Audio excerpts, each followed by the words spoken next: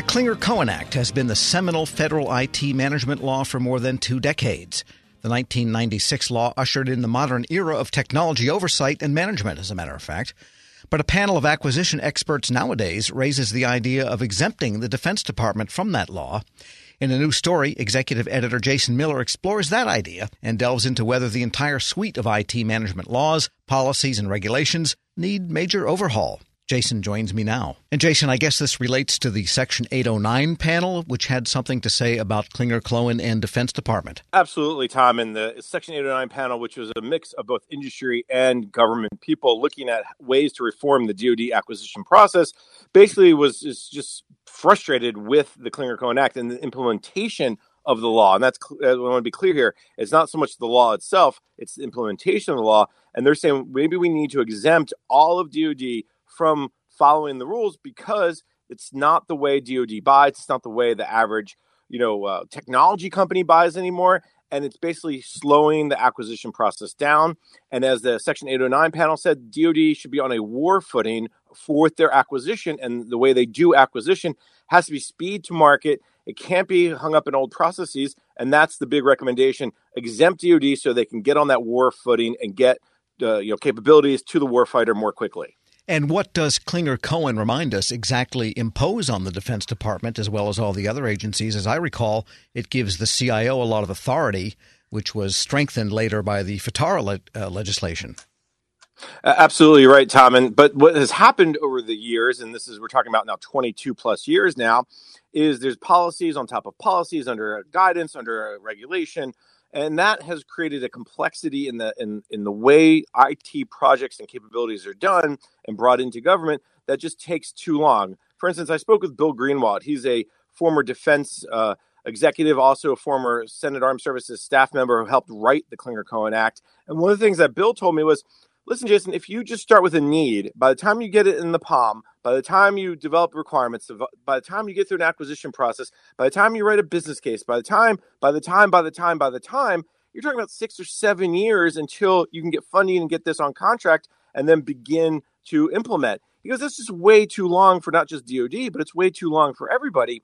And this goes back to the implementation of Clinger-Cohen, not so much the law itself, but the way the Office of Management and Budget, the way that DoD and the CIOs have written regulations, it just has become too arduous because it's, as the Section 809 panel pointed out, and several experts I've talked to, like Bill Greenwald, is that it's become too much of a checklist mentality.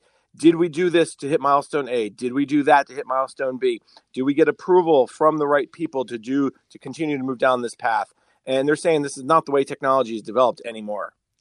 And so what do they recommend other than repealing it or taking it away from DoD? Anything in particular? Well, in fact, when I spoke with several IT experts, and we're talking about people like Paul Brubaker, former Armed Services staffer who helped write the law for Senator Cohen. We're also I spoke with Mark Foreman, who, again, was on the Hill during the writing of the Clinger-Cohen Act and was the first e-government and IT administrator in OMB, and Dan Chunuk, who worked at OMB, and Dave Wintergren, who was the deputy CIO at DoD. All these people say it's a bad idea to exempt DoD, or for that matter, any agency from Clinger-Cohen. What they all say, and this is very interesting because they all come from different points of view, is that the regulations and policies that really underpin Clinger-Cohen need to be modernized. And in fact, almost everyone would support a move to take all the current legislation, all right? So we're talking about Clinger-Cohen. You mentioned the Federal IT Acquisition Reform Act, FTARA. We're also going to add in there the Modernizing Government Technology, or MGT Act. You can also add in there the Federal Information Security Management Act. And you can also add in there the Federal CIO Authorities Bill that Congressman Hurd and Congresswoman Kelly are now pushing through the Congress. All of that is just adding these layers and layers and layers. And what the experts tell me is, let's simplify that. Let's get to the point of what does the law really need to say, and then what do those regulations and policies need to say to support the law. But right now, it's too arduous, Tom. It takes too long, and I think everyone would agree that Clinger-Cohen, generally speaking, is a good law, and a lot of it still matters, but the implementation is the problem. We're speaking with Federal News Network's executive editor, Jason Miller. So are they calling for a rewrite in the way that the Clinger-Cohen Act itself, which is actually the Information Technology Management and Reform Act, ITUMRA, replace the Brooks Act, which had been in place for many years? Or do they just think it needs to be amended in some way, which would seem to indicate that they're going to continue with the problem that's been happening, which is it keeps getting amended and added to? Well, I think what a lot of people are saying, and Dan Chenok, I think, said it rightly. Dan is now the executive director at the IBM Center for Business of Government, and he said basically the statutes left room for OMB to issue policy directives that called for enterprise collaborative technology governance led by CIOs and involving agency CXO partners. So we're talking about the CFO and the Chief Human Capital Officer and Chief Acquisition Officer. He goes, it would be very beneficial to update and tie together all this current legislation and policies into a single comprehensive management framework as a roadmap for IT modernization. And I think actually what he, and a lot of the other experts echoed very similar thoughts is let's not throw it away, but let's take the best of what still matters today and bring it into the modern era. And I think that's where the frustration is from the Section 809 panel. Nobody said that they were absolutely 100% wrong.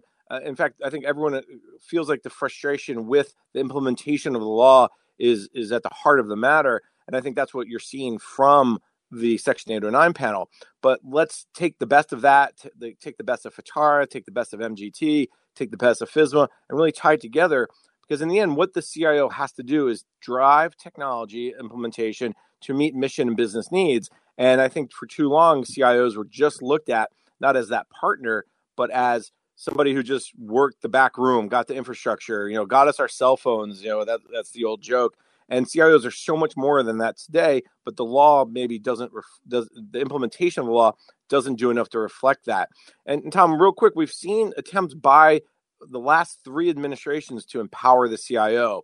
Executive orders, I think we've had at least two executive orders, one from the Trump administration, one from the Obama administration, and there's a rumored third one that came from toward the very end of the Bush administration. So it wasn't like people don't recognize that the CIO needs to be empowered. And FITARA helped with that, but not all of it. It only kind of smoothed some of the rough edges of the implementation of Clinger-Cohen, but didn't really solve the issue. Okay, so these experts are saying change the law. That would mean another round of implementation, which means it would be incumbent on DOD to get the implementation of a rewritten law, correct? And that's a big challenge as well. I mean, one of the things that Paul Brubaker has pointed out was that the implementation and the understanding of what the intent was of Clinger-Cohen was never really fully understood. And as he said, it became this licking ice cream cone between the agencies and the vendors that they just pay money to the vendors to implement so the agencies can check the list to say we implemented. And his frustration and his candidness is really not surprising because if you know Paul Brubaker, oh, yes. he doesn't really hold back his tongue too often. But it's just very interesting that when the Section 809 panel came out, his first comment to me was, I was wondering if someone was going to ask me about that recommendation.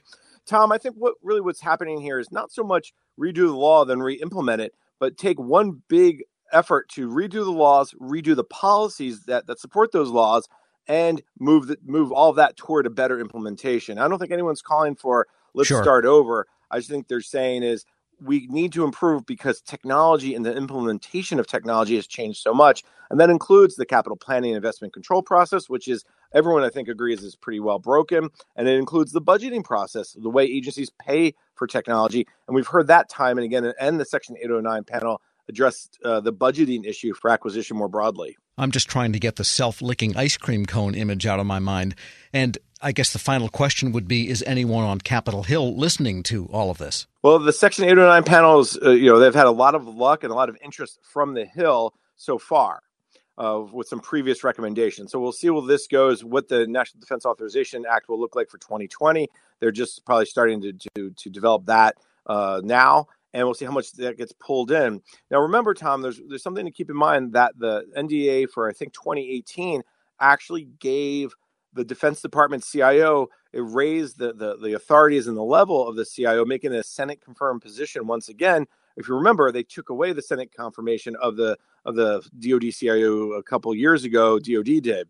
So I think there's a recognition of the important role that the CIO can and should play. It's where do they fit in and how do they, if you will, manage, oversee, influence, encourage, pick your, adjective there, the IT process and making sure that the IT meets the goals of the Defense Department, or really, for that matter, Tom, any agency. Federal News Network's Jason Miller, thanks so much. My pleasure, Tom. Be sure to check out his Reporter's Notebook, where you'll read more about this at federalnewsnetwork.com. Want more ways to show your good side to the world? Donate plasma at a Grifols Center and join thousands of donors who are helping to save lives. Receive up to $1,000 your first month. Learn more at grifolsplasma.com.